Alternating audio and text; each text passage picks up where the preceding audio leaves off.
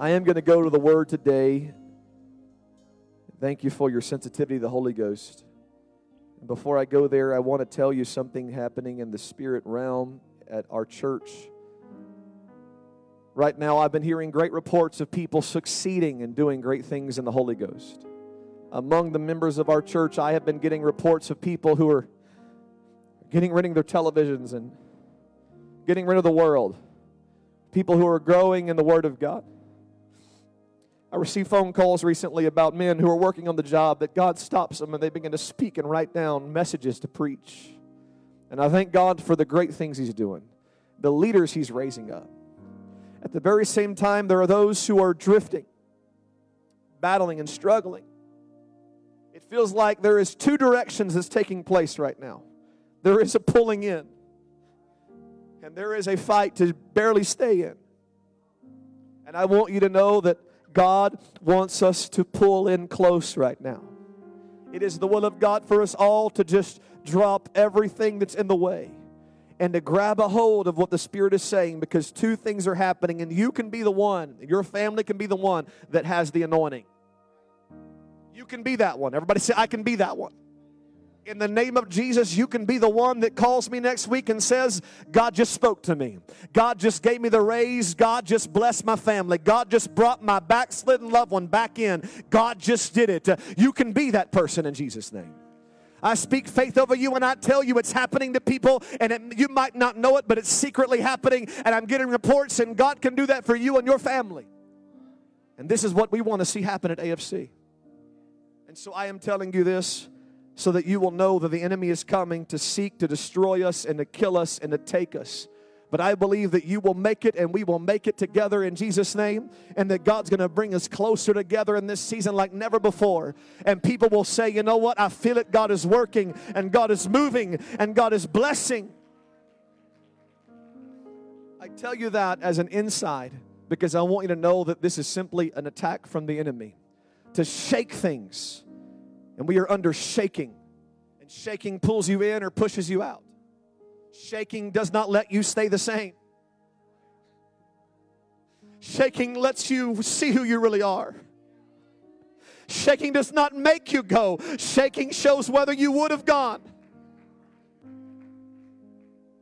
And I tell you this in advance because I want you to have that prophetic word of warning that you can make it, families of God. You can make it in Jesus' name. When you feel the shaking, it's not to push you out. It's not to get you out. It's to show you how unstable you are and how much you need to run to the cross and how much you need to run to the Word of God and run to the truth and try again. Don't quit. Don't give up. It doesn't mean you're a bad person. It means you're under attack, and we will win in Jesus' name. And my wife and I are here to help any way that we can, because we want you to go forward, and we feel the attack like you do, but we must love each other. We must help each other in this season of shaking. It's the only way we'll make it together. And so I encourage you, find someone that loves us, loves God, loves the Word of God, and get close, because the shaking is happening. The shaking is happening. It's all for God's glory. It's all going to be for the good of our community, but this is the will of God. And I want to see more stories like I've been hearing of people receiving their callings to ministry and their anointings and getting rid of the world system. Thank you, Brother Brandon, for talking about TV. You were in the Holy Ghost. It is a crazy time we're living in. The enemy is coming after us. Thank you for an elder. It's not just me saying it, but there's others that believe it. Thank you for saying it in the Holy Ghost today. We've got to be careful of the world. Thank you, Lord. Salvation is progressive. It's a forward race. Everybody say it's forward. God has laid it on my heart to talk about salvation today. I want to take some time and talk about how the way you know that you're saved is if you're going forward. You don't have to be like me overnight. You're not going to be like me, and I'm not going to be like those I look up to overnight. You don't have to do that. That's not salvation. Salvation is not an instant place you get to. Salvation is an everyday steady climb. Some of you right now don't feel very saved, but I've come to encourage you and tell you today you're just as saved as anybody else. You know why? Because you're not who you were last year. You may not be where you want to be, but if you're not the person you were last week, I'm telling you, you're still in the race, and you're still running the race, and you're going to make it. And if the trumpet were to sound today, there's a good chance your feet will lift off the ground because you're running. And the devil wants to tell you you're not far along enough and you're going to be lost, and he wants to lie to you and discourage you and say, just quit. But I've come to tell you, if you're still in the race, you're going to make it. If you're still pushing forward, you're going to make it, because salvation is forward progress. Salvation is progression. And if you're moving forward in your faith, you're going to be saved. Everybody say yes. 1 Corinthians 9:24. Will you give me a few moments today? And that doesn't mean a whole lot when you say that, because for me, a few moments is a long time. Don't forget church tonight, 5 o'clock prayer. 1 Corinthians 9:24. 5 o'clock prayer, 5 to 6, and then at 6 we don't know what's going to happen. I like to think of Sunday nights like an apostolic church service, like in the first church.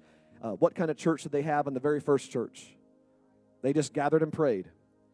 And if you gather and pray by faith, God will move. And I kind of like it because it's a time of refreshing. It's a time of unknowns. I don't know what God's going to do. All I know is we're going to wait on the Lord. It's good for us to get together and wait on the Lord and see what God will do. So 5 to 6, I know you're tired. I'm tired too, but God will restore us and encourage us at 5 o'clock. So grab some food. Some of y'all told me you grab your clothes, you go out to eat, and you come back, and you don't even have time to go home. I think that's beautiful, and I think God sees your sacrifice, and I think that that's going to create a move of God tonight. So 5 to 6 prayer, 6 o'clock, we'll see what the Lord does, and then we'll get you home early tonight in Jesus' name. 1 Corinthians 9:24, the Apostle Paul told the Corinthian church, do you not know that those who run in a race all run, but one receives the prize? Run in such a way that you may obtain.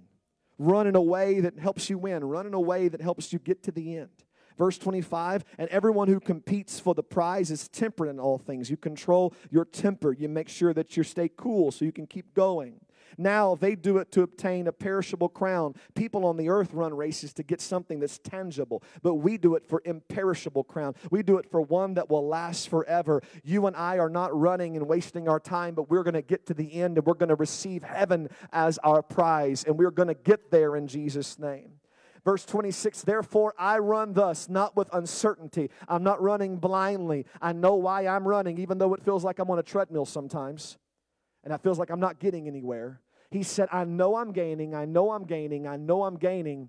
He says he says, thus I fight, not as one who's just fighting the air. Even though it seems like you're not making any ground, you can't visibly see your progress. He said, I know I'm progressing, even though it's hard to judge how far I've gone. I know that I'm going to do this. How do you know you're progressing when you can't see any markers along the way? You look down and make sure your feet are still going forward. Even when you don't know what you see, you just keep moving. You just keep moving. Paul said, I might not know how far I've gone or how far I need to go, but he said, I will not stop running.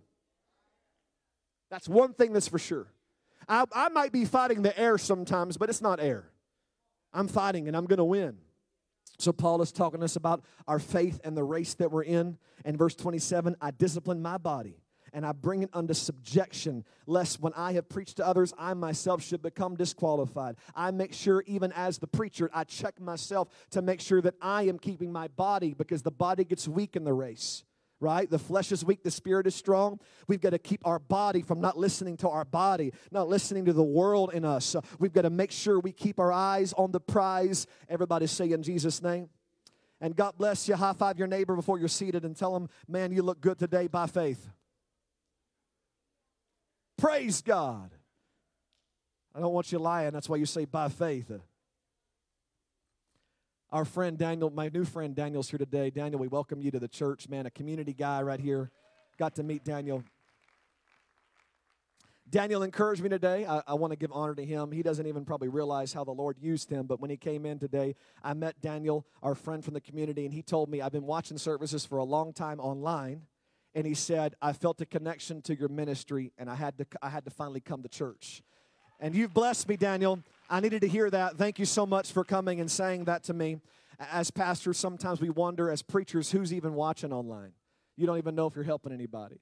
And so you get discouraged, and that encouraged me, Daniel. So I can't wait to spend more time with you and get to know you more. Last few weeks, we've been talking about the Salvation series, And if you're like Daniel, been watching online, then you've caught all of these. And priorities was number one. If it's not your priority to be saved, you know that you'll be offended by the ministry, by the Word of God. It has to be your number one priority to be saved. No matter what pain you take or no matter what happens, I'm going to be saved. It's my number one priority. More than my ministry, more than my marriage, I'm going to be right with God. More than money, more than anything else, I'm going to be right with God. It has to be your number one priority. Number two, I preach to you that we need saving. It's not just some fancy word. We literally need it. I don't know if you'll be honest, like let's all be honest today. We've got to be honest today. But if you'll be honest and just say it out loud or say it in your heart, we need saving. Just go ahead and be honest today and make sure you know we need saving. I have to convince people that they need saving. People think that they're already saved. And I'm thinking, look at our lives. Some of us live like crazy people. We need Jesus. Look at the world. We need Jesus. Everybody's a Christian, but nobody acts like one. It's because we need saving. We're not saved without Him. We're not saved. We're lying to ourselves. You know, it's helped my prayer life so much recently, getting up and saying to myself, I need saving. I'm a lost man. Even as a pastor, I still need saving. I need saving, y'all. And if you will get it in your mind that you're lost without Jesus, you'll pray more than ever before. You'll read your Bible like food. You'll eat it like food. You've got to make your mind up. I need saving. It's a necessity. I need Jesus. Number three, I preach to you that belief is just the beginning. You don't just say you believe in God and you're saved. It's just the beginning. You go on from belief. Belief is what you need to go forward in your faith. You are not saved just because you believe that Jesus died for your sins. Okay? Even the devils believe. Even the devils believe there's one God. That does not mean that the devils are saved. It doesn't change them. Belief must go forward. You have to act on belief.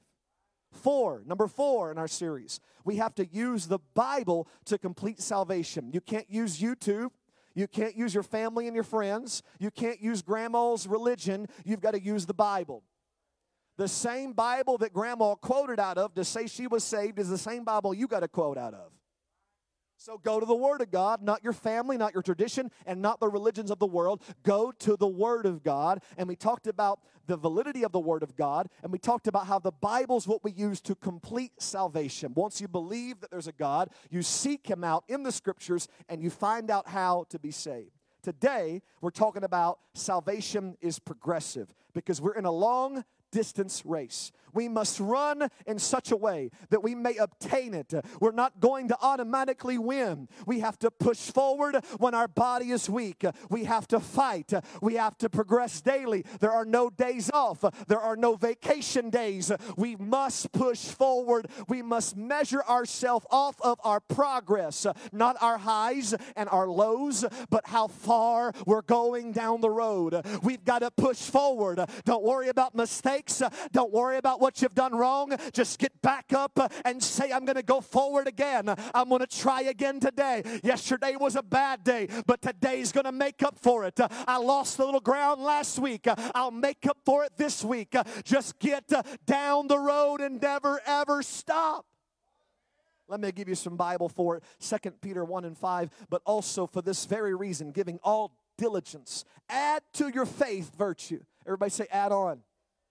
To virtue, add on knowledge. To knowledge, add on self-control. To your self-control, don't stop there. Add on perseverance. When you get perseverance, don't give up. Don't just sit down in church, but add to perseverance godliness. When you get godliness conquered, don't stop with godliness. Go ahead and add in some brotherly kindness. When you get good at brotherly kindness, go ahead and find out how to love. Because you can be kind and not love people.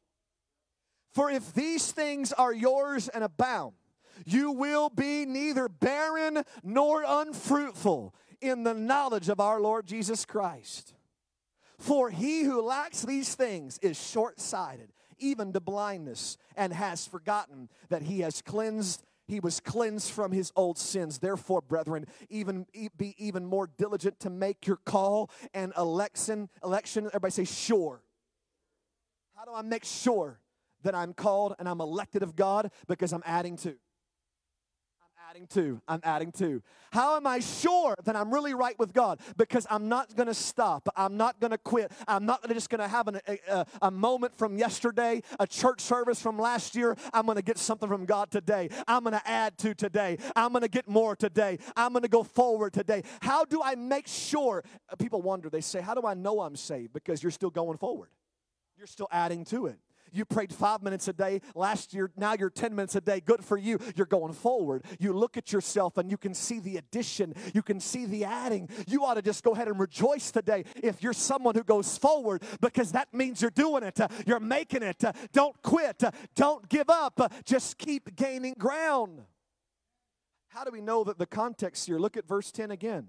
Brethren, make sure that you know your call, your election, make it sure. For if you do these things, if you add in these things, you will never stumble. It's a race, y'all. Everybody say it's a race. You won't get tripped up if you keep adding more to your arsenal, because it's like a mountain that you're climbing. It gets harder the longer you go. How many of y'all found out that the longer you're in church, the steeper it gets? Why? Because it's advanced training. God's trying to do something and give you a ministry. That's why it gets harder the longer you're in church. You get treated differently when you're in church a long time, because God believes in you more. He believes He needs to push you harder and get you further, and that's why you're building, and that's why you're adding. And if you will add to, then you will not stumble. Verse 11, for so an entrance will be supplied to you abundantly into the everlasting kingdom of our Lord and Savior Jesus Christ. That sounds like salvation. For this reason, I will not be negligent to remind you always. Look what Paul says. For this reason, so that you won't stumble, so that you'll keep adding and adding and adding, I will not be negligent. I will not back off. I will not be quiet. I will remind you always of these things. Though you know and are established in present truth, he said, I don't care if you've heard it a million times. I'm going to preach it again next week too, because you've got to keep going. You've got to keep listening. You've got to have faith again. You've got to try again. I preached on prayer last year. I'm going to preach on it again. You've got to keep praying. You've got to keep going. He said, I know you're tired of hearing the same old song, but we've got to keep pushing. I said, I'm not going to be quiet. I'm going to make sure I'm going to preach this to you. He said in verse 13, yes, I think it is right. And as long as I am in this tent, this tabernacle, the King James says, to stir you up. Anybody ever felt stirred up? Some people like it, some people hate it. I personally don't enjoy it. But then it helps me. It helps me. It keeps me going. Because he said, I'm going to stir you up. He said, I'm going to stir you up. He said, as long as I'm in the body, as long as I'm here, I'm going to stir you up. You can't get comfortable, y'all. When you get comfortable, you start dying. When you get comfortable, you stop running. You stop fighting. When you fall more in love with comfort, you won't run the race. Because the race is not comfortable. The comfort comes at the end of the race, at the destiny, at the destination. He said, I can't let you get sleepy. I can't let you get comfortable. I got to keep preaching in your ear. I got to keep pushing you. I got to keep pushing you, because you're going to make it. I refuse to be negligent. I've got to stir you up. It's time for the church folks to love it when we get stirred up. Well, I was growing up in church. They would stir us up. There wasn't no church service I slept through. I was scared 90% of the time in church growing up. Some of y'all hadn't gone to church like that. We're trying to become that church. We're just going easy. It's a lot of transition. But I was so stirred. You know why I'm today a preacher? I'm a pastor, because I had people in my life that didn't let me sleep on the pew and just sit there comfortable, but they pushed me and they pushed me and they preached to me, and I had a fear of God and a reverence of God. And sometimes I'm like, dude, back off, but they pushed me and they pushed me. And when I went to youth camp, they preached against sin when I went to youth camp. We always brought CDs and tapes. CDs when I went. Yeah, tapes were my brother's generation. We brought CDs. We brought CDs to the altar, and we burn them and we give them up. And they was always preaching against sin and what was wrong, and they stirred me. And now these days people get mad. They wouldn't send their kids to camp if that happened. They get mad. Don't you tell little Johnny what he can't do. But I thank God for people in my life that stir me. He said, I'm going to stir you up by reminding you. I'm not going to let you forget. I'm going to keep saying stuff that you already know, because I want to make sure you stay stirred. I want to stir that pot. I want to make sure that you're always going to stay awake for the race. Keep fighting. knowing that shortly I must put off my tent, just as our Lord Jesus Christ showed me. Moreover, I will be careful to ensure that you always have a reminder of these things even after my decease. I'll make sure that you have a reminder of these things. And here we have a letter today that we're getting to read. I want to summarize what Peter was saying. As long as I'm alive, I'm going to keep you stirred up. I refuse to let you get comfortable.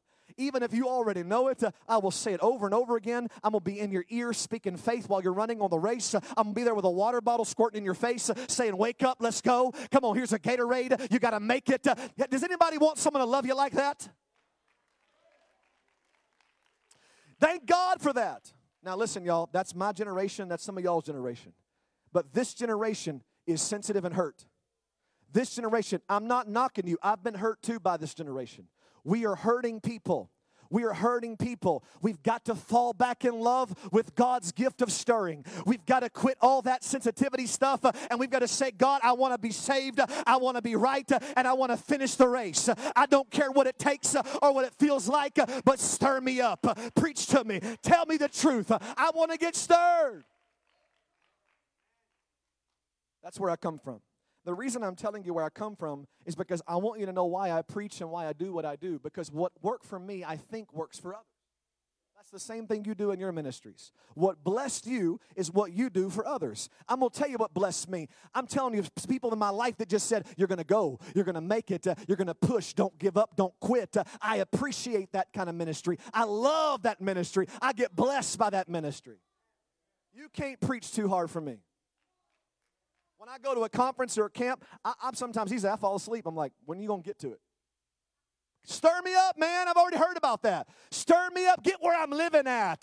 Deal with my issues. Deal with my secret sins. I want to hear from the prophet. I want to hear from the word of God. I don't want to be lost. Somebody get down in here and stir me. I'm going to save the political stuff and all my other complaints for another time, but I'm so frustrated with the current level today of everybody's getting up and just patty caking everybody and just sweet little messages. I'm like, y'all, we're against the devil every day. Hell is against us. I need someone to fight. I need somebody to preach. I need someone to get up here and get in my face and say, run, run, run. So that's where I'm coming from. That's me. That's part of my past and my history. I hope that helps you. 1 Peter 2:1, wherefore, laying aside all malice and all guile and all hypocrisies and envies and all evil speakings, as newborn babes, desire the sincere milk of the word that you may grow. Everybody say progressive.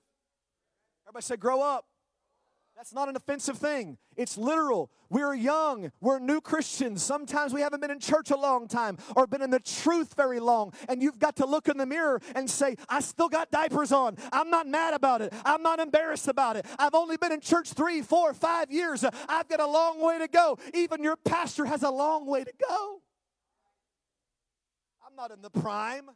I'm not there yet. I'm still working on it. Thank you for your patience. But I'm not satisfied. I still want to go forward. I still want to grow. Let's fight together. Let's grow together. Let's do it together. Like Peter, the Apostle Paul was quick to liken our salvation to a forward progressive journey where we move from level to level, moving closer and closer to our final destination. Paul said in Philippians 3:14, forgetting those things that are behind me, I'm going to press toward the mark for the prize of the high calling, which is Christ Jesus. He said, I'm never going to be satisfied with where I have arrived to. I'm going to keep pushing. I'm going to keep going forward. Every day I'm going to learn something new. I am not going to backslide. Listen to that. I'm not going to backslide. I may not go very far this week, but I am not going backwards. I'll tell you that right now. I may only go a few inches, but I'm going forward. I'm trying to tell someone the Holy Ghost right now, whatever you do, don't go backwards and don't be still, but just make sure if it's just a few inches, you just make a few steps this week in Jesus' name. Don't go backwards. Hallelujah. Y'all all right? I'm trying to hurry. I'm sorry for the translator back there about to have a baby. I'm sorry. I hope this doesn't make you have a baby, Dulce. Till later today. Like Peter, he explained in 1 Corinthians 3, We start out as newborns in need of milk of God's word, and then over time we get to the place and the level where we can take meat. And y'all have heard me preach about the milk meat church, where over time you can handle more. And that's why people in church sometimes get offended when I get up here and preach meat. I try to warn you guys, if you're not ready for the advanced training, ignore me and just smile and wave. I'm not preaching to everybody when I preach. Y'all know that? If the shoe fits, if it doesn't, don't be mad. I'm not talking to you, right? If I get up here and say, we need to go on 7-day fast, I'm not talking to the brand new convert. So understand that. It's a milk meat church. My whole point is we start off and we get a little more in our diet, and we build and we grow. And before long, before you know it, you're eating meat. You're just like me. You're preaching and you're baptizing and you're winning the lost and you've got faith and you're ministering. You can become this, but not overnight. One step at a time, one day at a time, one prayer meeting at a time. You'll make it.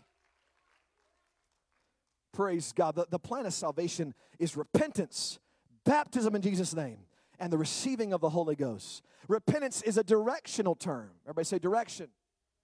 Remember, our topic today is forward progression. It's about a journey. It's about a race. Repentance is when you sign up for the race. Repentance is when you get on the starting line and you turn your back on the world and you say, I'm going this way. Repentance is when you get the number on your back.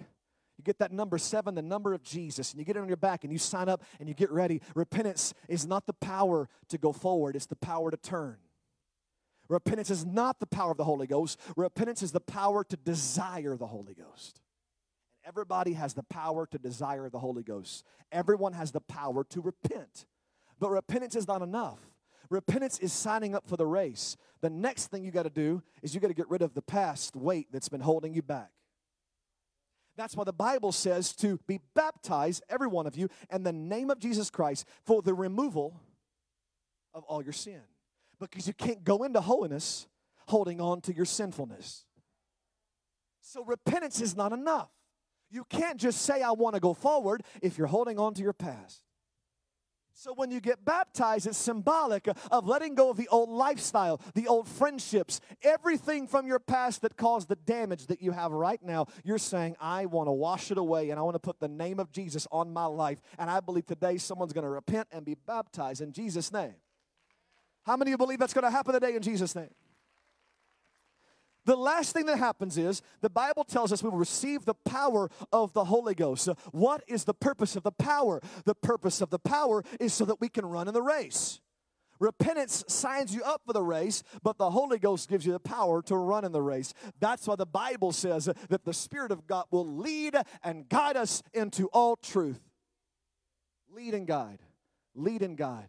The Holy Ghost is an overcoming power. Overcoming what? Step by step. Day by day, sin, devils, demons, flesh. The power of the Holy Ghost gives us the power to run in the race, to stay forward. Go forward. Ephesians 4:11. Let me talk to you a little bit about the people that God puts in your life to help you stay in the race. And He gave some apostles and some prophets and some evangelists and some pastors and teachers for the perfecting of the saints. Everybody say, I'm not perfect. And by the way, I'm a saint too. I'm not perfect. That's why I have these ministries in my life too. For the work of the ministry. So God wants to complete you, perfect you, and He wants you to work in ministry. That's the goal. For the edifying of the body of Christ. So God gave these ministries, which are functioned through by people, to the church as gifts so that you could be perfected. So you could work ministry. So you could do powerful things. Watch this in verse 13. Till we all come in the unity of the faith and in the knowledge of the Son of God unto a perfect or complete man, unto the measure of the stature of the fullness of Christ, that we henceforth be no more children, milk, but we grow up.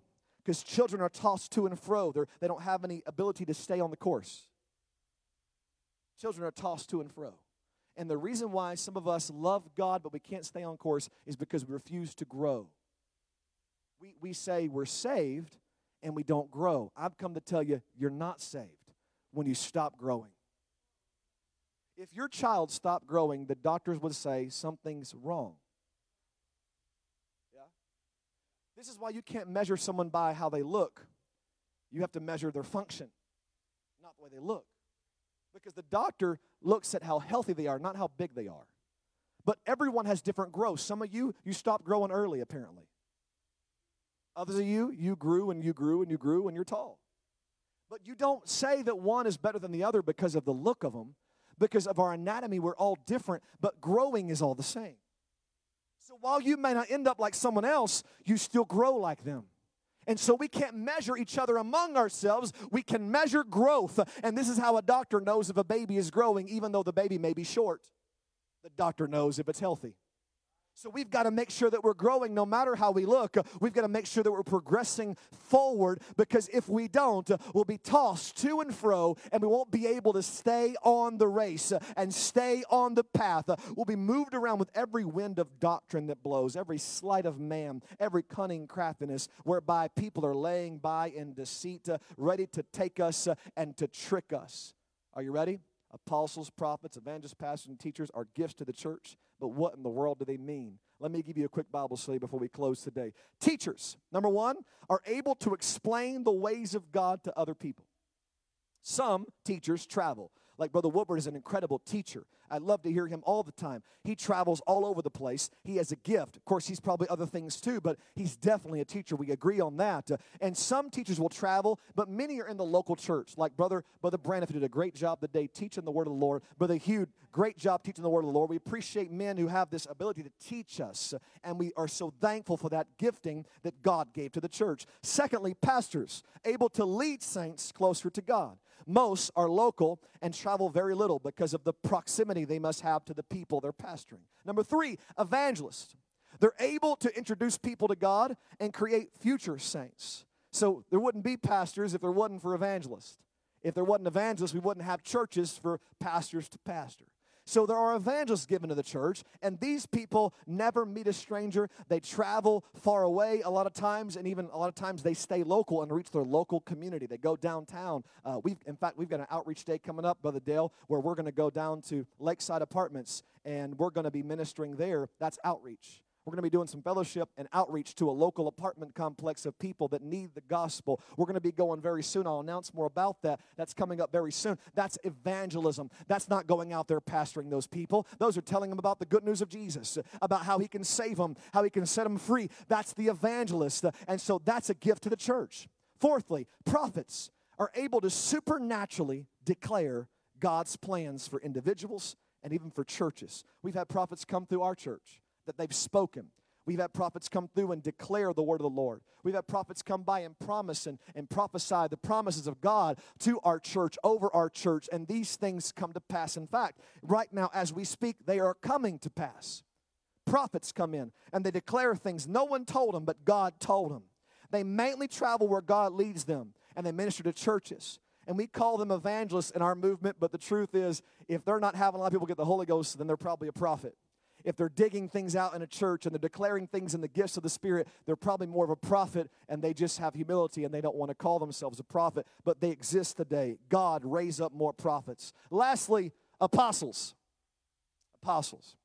Apostles are able to work in all the above. There's no way you could be an apostle and not know how to teach. There's no way you could be an apostle and not know how to pastor or work in any of the other gifts. So the apostles are able to do all the above. They blaze new trails. They're the first on the scene many times. They're the first one to ever teach, first one to ever evangelize, first one to ever pastor. They start churches. They go to places that no one even knows about Jesus, and they preach on the street corner, and they build churches, and they create ministers, and they help people, and they build things, and they go to the next one, and they go to the next one. Apostles are incredible men of God in the Scriptures that did incredible things, and they are surely looked up to by all. And that's why there are apostles in our Bible that did all of these things. All of these ministry types are valuable and have their role to help us go forward. None exist to encourage complacency. None exist to encourage complacency. There is not one better than the other. There are no favorites in the gifts. They are all needed equally. Some people like certain ones more than the other. That should never be the case. We should never value one of the gifts in the church over another. There shouldn't be a favorite. None of them are here for us to just sit back and be comfortable. They're all here for us to make it to heaven and push us forward. None exist that tell us what our flesh wants to hear. None of them. That's not the role of them. None love you more than the other person. None of those gifts love you better. They're all called to love people the same. We need all of them to be a mature church. I need all of them to be mature. I don't want just my favorite. I want everything. Amen? I don't want to just hear an evangelist get up here and talk about miracle, miracle, miracle, come get the Holy Ghost. I want the prophet to come in and say, wrong, wrong, wrong. Yeah? I want the teacher to sit down and teach without me falling asleep. I don't like teaching. I like evangelism. It's a lot more exciting. Evangelism is exciting for the new person. Teaching is exciting for the person in church. So if you're truly a member of the church, you love you some teaching. I can't fall asleep on good teaching. I don't care if he's just, well, if he's a little bit dull, I might not like it. But I don't care as much about delivery as I do content. And man, I love good teaching. I love when someone just breaks open the Word of God. I love it. And so none of these are here to be better than the other. We need every single one of the gifts to make it. They're all given to the church for us to grow. But, listen, they're all pointless if you don't want to go forward.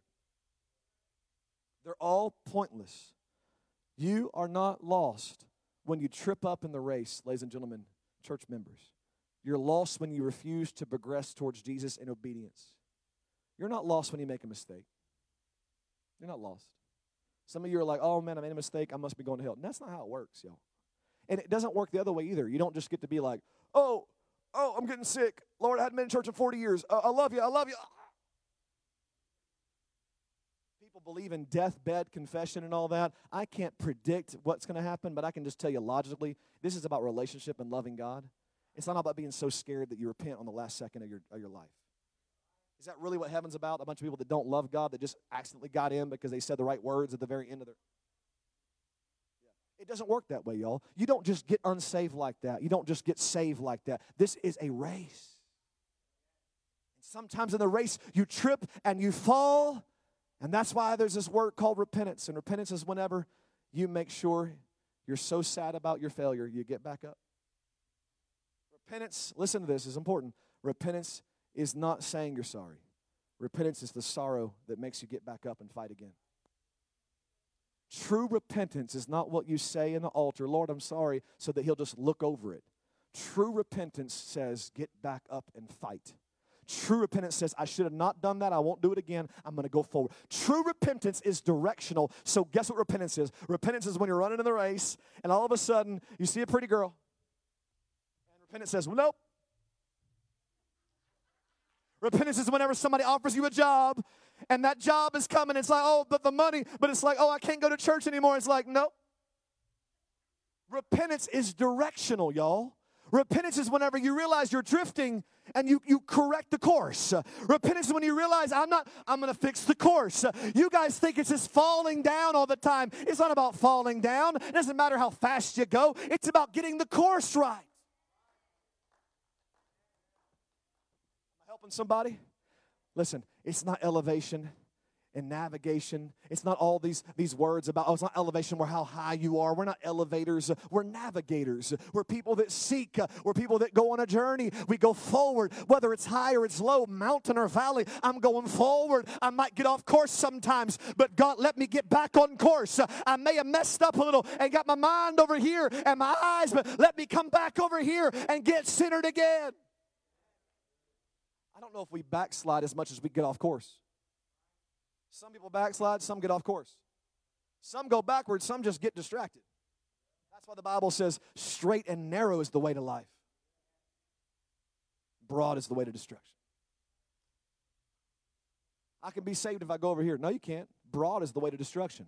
I can be saved if I take this doctrine. No, you can't. Saved life is straight and narrow.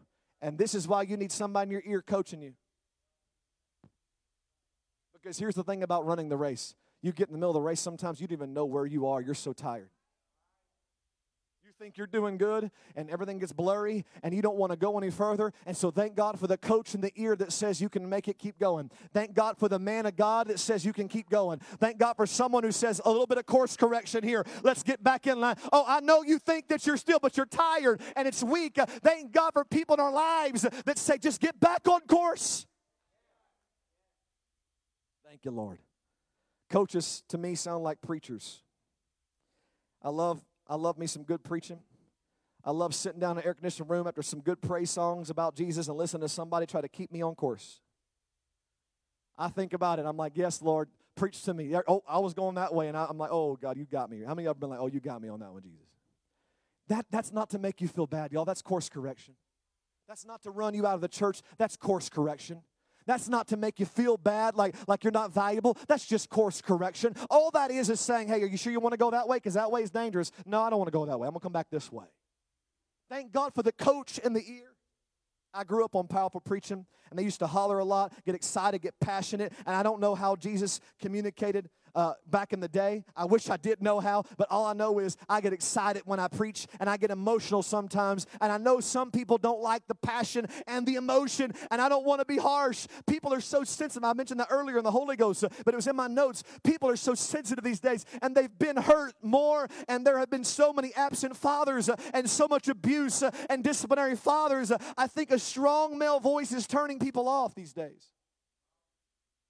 Strong male voices turn off men because they never had a father. You know, I thought about it. How come I like the coach in my life saying, let's go? It's because I had a dad. You know, this whole concept of somebody getting in my face doesn't offend me. You know why? Because I had a dad that said, if you're going to live in my house, you're going to follow my rules. You know what I told him one day? I ran away. Yeah. I was 15. I ran away to the gas station. I owned nothing. He let me keep my clothes. Thankful for that. Thanks, Dad. And I called my mom after 10 minutes and said, can you come get me? I called my mom, not my dad, of course. And then I had the walk of shame. I'm back. Ready to submit.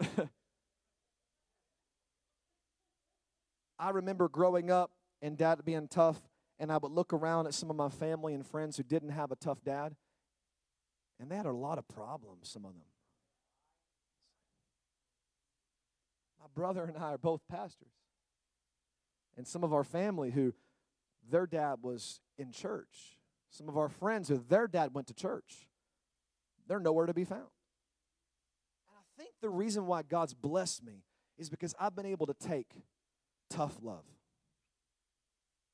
I understand the value of having a voice in my life that says, I love you enough to do what's best for you. Before we can truly help people, there has to be a healing take place. Before we can truly coach people and push people as hard as we want to push people, there has to be a trust in place. There has to be a maturity to us that says, I know he's not trying to hurt me. God's not trying to destroy me. He's trying to push me. God gave me a pastor that is perfect for me. And I'm almost done. Hang with me. The pastor that God put in my life has many qualities I want to grow into. One of them is how he communicates to people. And I've been praying recently, the last several weeks, God help me that I can quickly complete my training and find the balance of passion. Let's go fight. And clarity and calmness. Because our elders have mastered the calmness. I love hearing Brother Braniff today. He was just like, thank God, thank God. I'm not making fun of him. He was like, thank God. It was so beautiful to see his heart, his passion. That's what you get years living for God. You find that way of talking and that balance. And thank God. Thank you, Brother Braniff. Thank you, elders. But God gave me the perfect pastor. Because when I sit there and talk with him and he leads me, he does not quick to talk. He's not a shouter. He just gives me direction, and I receive it, and I'm so thankful for that voice in my life. I never want to distract from the preaching, and here's why. Because 1 Corinthians 1:21 says, for since in the wisdom of God, the world through wisdom did not know God, it pleased God through the foolishness of the message, or the foolishness of preaching, to save those who believe. Preaching is the preferred method of salvation that God has for us. I'll just summarize it and we'll end it. Preaching is the most beautiful way for people to get saved. Because it's literally just a man who doesn't deserve to be up here, who has nothing going for him but God, under the influence of the Holy Ghost, speaking to people that he can relate to because he is a human, about what God is saying. And just that one thing, if you keep reading the context, you find that so that no man or flesh will glory in his presence, God will use foolish preaching to save people that believe. So a couple points I want to make on the coach and the preaching and the passion. Number one, it's foolishness. It's foolishness. To the world, it's foolishness. Me shouting up here is foolishness. Because you know why? The world figured it out when they finally said, pastors are just men. And some pastors didn't want to admit that when the world figured it out, but it's actually the truth, and in fact, it says it right here in the Bible. Paul said, it's just a foolishness to the world. And what that means is, there's nothing fancy about preaching. It's just trying to open up your heart to what God is saying. So, preaching is the preferred method that God wants to use to just speak to you. That's all he wants. God does not want to shake us, give us sickness, take away our money, and scare us. God wants us just to hear the preaching. He just wants me to hear the preaching and say, in Jesus' name, I receive the preaching. He does not want to do anything to push us back on course except let somebody in our lives be in our ears saying, you can make it, watch out for the tree, watch out for the hill. That's all God wants to do to save you, is just let you get a preacher, let you get a word from him. He doesn't want to have to do anything else to keep you on the course. He just wants you to receive the preaching. I can almost guarantee you, if you don't receive the preaching, it's very difficult to help you any other way.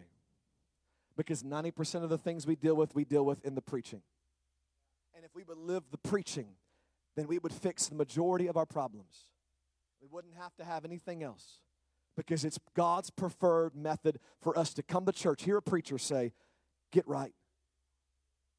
Pray through. You can make it. This is a blessing from God. I love it in my life. And I want you to love it in your life. But I also want you to understand one more thing. A pastor is so different than every other of the fivefold ministry. The Lord wanted me to share this with you, this revelation I've been trying to work on recently, if I could open my heart up to you. A pastor knows about the majority of the problems that happen in a church. And yet, here's the challenge of being a pastor and preaching. You don't want to blast anybody, because you know about what they're dealing with. But you can't separate what the Spirit's saying from what you know. An evangelist has the luxury of walking up in here not knowing any of y'all. Y'all look so beautiful. Y'all look like y'all all prayed 5 hours this morning. Just by looking at y'all, you look holy. The evangelist can look at you and he can feel a word for us, and he doesn't know anything about you. But here's the challenge of a pastor. The pastor knows about the struggles, and a voice comes up and says, don't talk about anything they're struggling with, because then they'll think you're preaching to them. But the Word of God says, like Brother Braniff said in Hebrews, that you're to obey those that have the rule over you. Because what? Watch this. Because they watch. They see. This is the challenge I'm noticing about pastoring, is that I know about your struggles, and you know about mine. You don't know about the evangelist's struggles. You don't know if he's got a problem. You don't know if he eats with his mouth open when he eats dinner with you. You don't know what that man struggles with because you're not around him. He comes in, he's the superstar. Ah! That was a good preacher right there. And the struggle with pastoring is we know so much about each other, and then yet I got to get up here and talk about it. And it creates an awkwardness, Sister Stella. It creates an awkwardness because it's like I don't want to make it about you, but it is about you. And so I just want to teach you something that the Lord is teaching me. We're going to deal with things differently as a pastor than an evangelist would or a prophet would.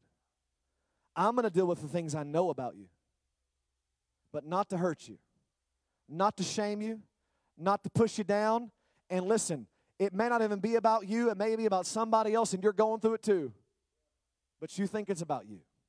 The point is, I cannot be quiet watching you go through struggles and not talk about it. And if you ask me, that's not fair to ask me to not deal with what you're going through. Why get this microphone that's on this platform?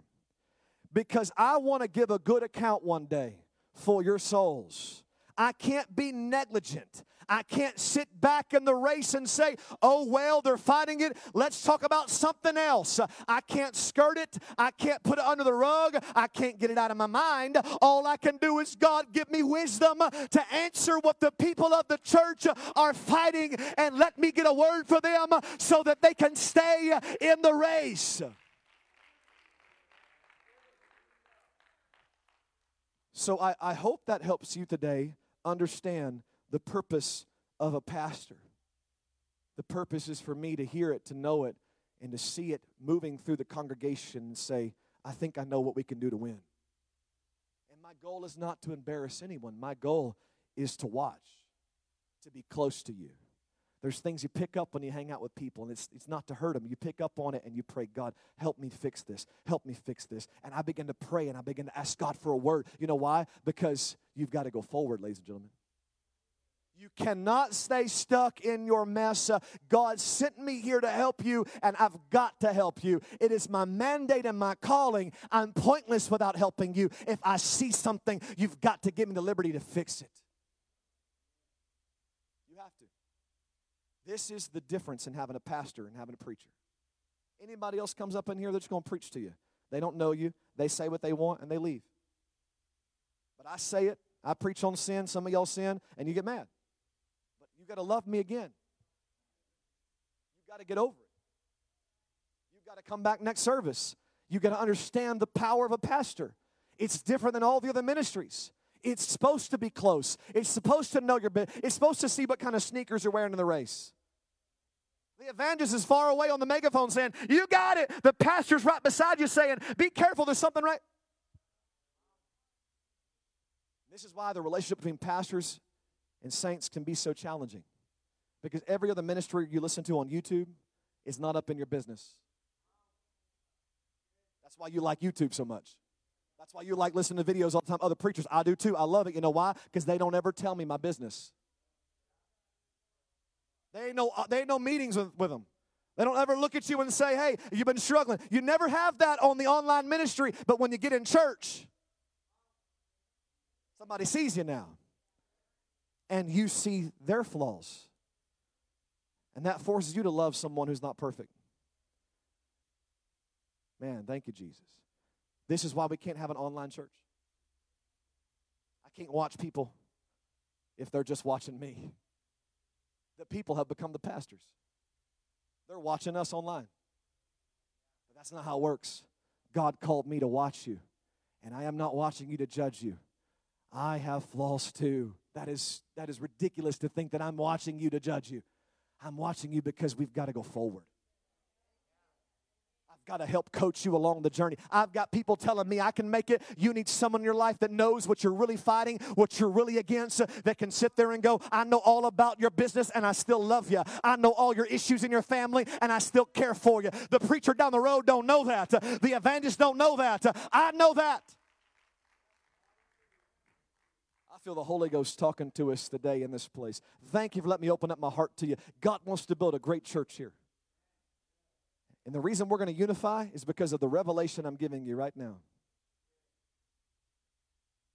We're going to make it, y'all. Say we're going to make it. You believe we're going to make it? Are you ready? Are you ready to push? Are you going to take it when we push? Can you handle it when we push? Let's all stand to our feet today and get ready because we're about to go into a season of pushing. The Holy Ghost is going to do it. Now, you are the strongest people I've ever met. If we were going to do like a church battle, I would want to be on y'all's side. If we were going to have like a gang fight, Like a church gang fight? Like AFC versus a bigger church in our area. If we were to have a gang fight, I'd choose you. You know why? You're the toughest people. There are guests here right now. You're tough. I know the life you came from. You're the people I want to ride with. You're the people I want to die with. You're the people that can handle tough. And that's why God sent me here. Because you can take it. And if you will, allow true passion and pastoring to come into your family and your life, you will grow and you will be blessed and highly favored, and God will anoint you. But you've got to be able to take the pushing. You have to. So I promise you, I will work on trying to make sure you feel the love. But you've got to work on letting others push you forward. It takes all of us. You can start playing angel. It takes all of us to be able to do that. But I felt today in the Holy Ghost on this salvation message is I want to encourage you and tell you, y'all, we can't get comfortable. We can't. I don't mind stirring. I don't mind things. I don't want to get comfortable. I want to make sure I'm going forward. And I want my prayer today to be, God, whatever it takes, I want to move forward. I don't know what it's going to take to get me there, but I want to get there. And I'm telling you, you're strong and you can take it. The devil is a liar. Don't you ever let him tell you you can't take it. Don't you ever let him tell you you can't take preaching and you can't take correction. Brother Brandon, I didn't even use the scripture, but I had it about fathers. Do you know that the scripture about whom the Lord loves, he chastens? Do you know that a few verses later it says, don't you know your fathers did it? And I thought the Holy Ghost spoke to me and said, but these people haven't had fathers. That's why they can't take chastening. Because they've never had a man in their life love them and correct them. They've only seen correction done through abuse. And the Lord spoke to me and said, you can't pastor people in 2022 if they don't know that you love them, but you also can't compromise correction. Can't do it. I can't get rid of correction because if I love you, we use correction. If God loves us, he corrects us. But the Lord spoke to me and said, until you can get people to get over daddy issues. There's a lot of daddy issues in this room right now. I know you've suppressed them. I know you've tried to get rid of them. You don't want to think about them. But there's a lot of absent fathers who never were loved, tucked in at night, and still corrected. Nobody ever played ball with you 1 minute, read the scripture the next, and then whooped your hiney the next. You've never had it. But our God is a good father. He'll die for you. He'll die for you and correct you. That's a good father. That's the kingdom. That's what we're building right here. And that's what you can be. Gentlemen, hear me. Men, hear me. You can be the man that you never had. But you got to get close to a man, not a woman. Hey, I know who I am. I'm not a female preacher. I'm not a feminine preacher. I hunt, fish, all that stuff. Well, not anymore because time and whatever, but I do all that. Know how to do all that. I've done construction. I get it all. My dad had rental property. I stuck my hand down in sewers to get stuff out. I've done all that stuff. I'm a man. I get it. But real men come from letting a real man speak into your life. It's the only way we'll preserve this generation of men is if men will rise up and take their place and say, I can take correction. I can take authority. Because when you can take it, you can give it to your children, to your wife, to the devil. You can do it if you'll receive it.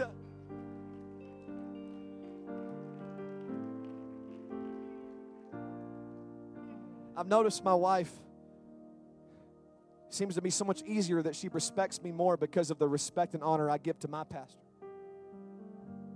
I've noticed that my wife treats me even better than she always has because she sees me submitting to a pastor. She sees me on the phone saying, I don't know what to do. I need help. Words I could never say for too long, I finally learned how to say. I'm not looking down at you, men. Ladies, I don't look down at you. I know it's hard. It's very hard to say those words. But God will liberate us when we can get to that place where we value the fivefold ministry. We value the prophets and the teachers and the apostles and evangelists. We value the pastors in our lives, and we understand their purpose. He said, know the deepest parts of our life and still care. That's what God's going to do in our church.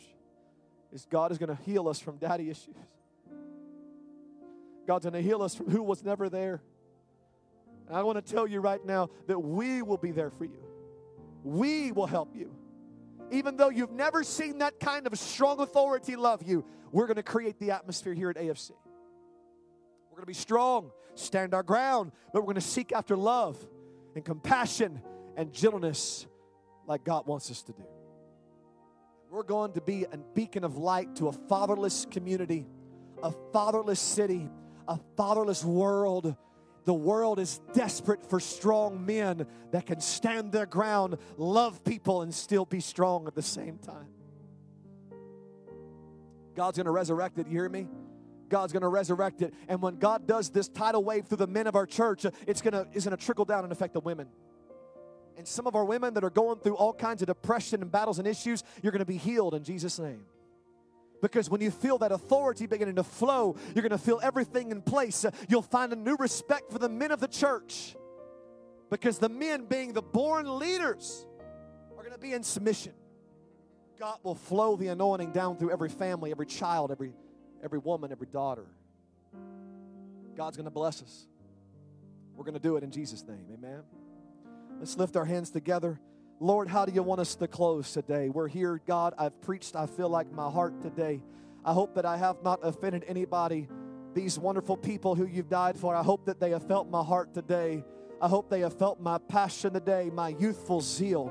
I hope, God, today that they know that they are valuable, that I've come today to fight for them, not against them. I hope today, God, revelation has gone forth.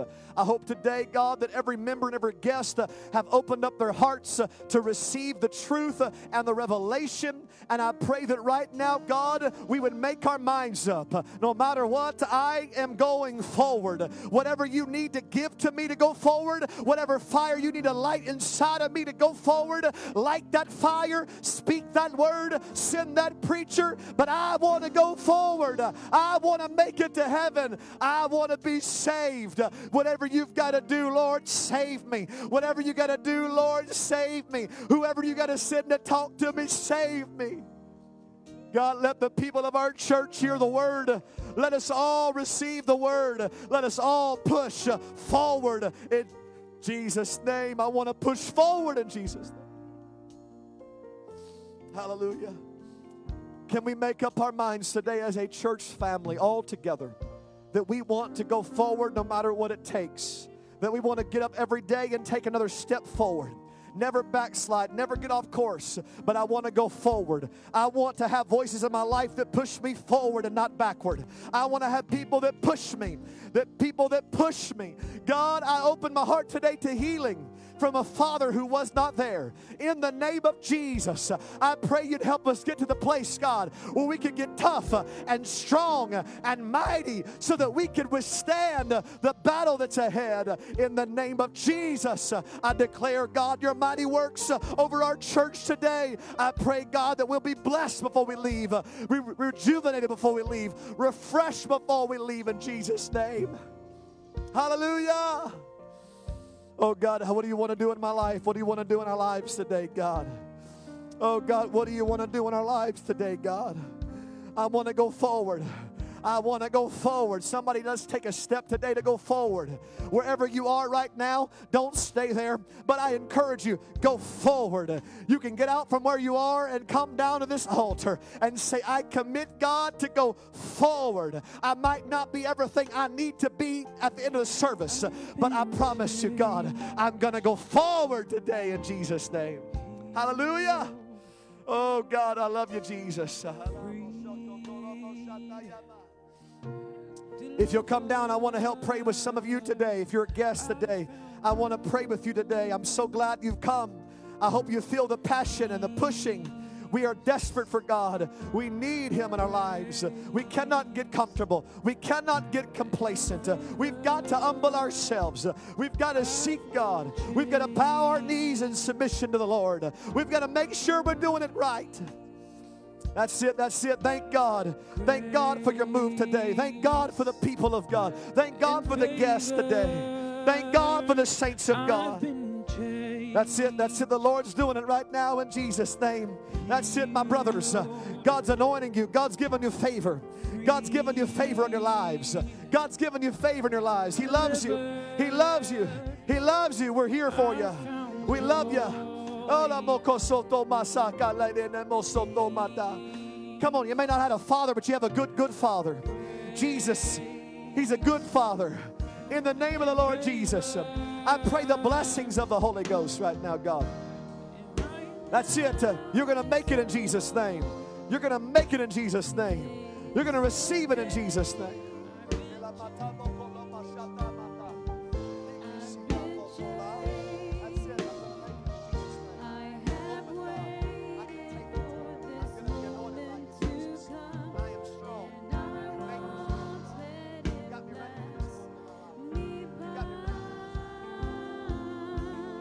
Of the Lord right now, in the name of Jesus. We're going to make it in the name of Jesus. We're going to make it right now. Hallelujah. Thank you, God. Thank you, God.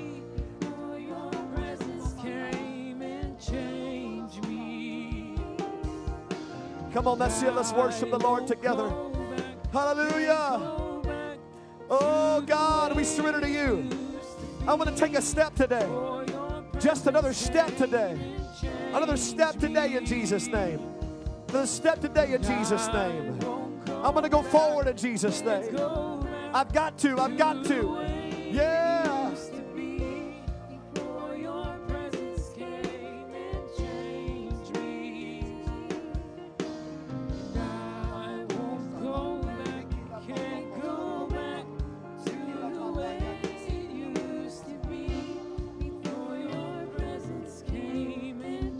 That's it. That's it.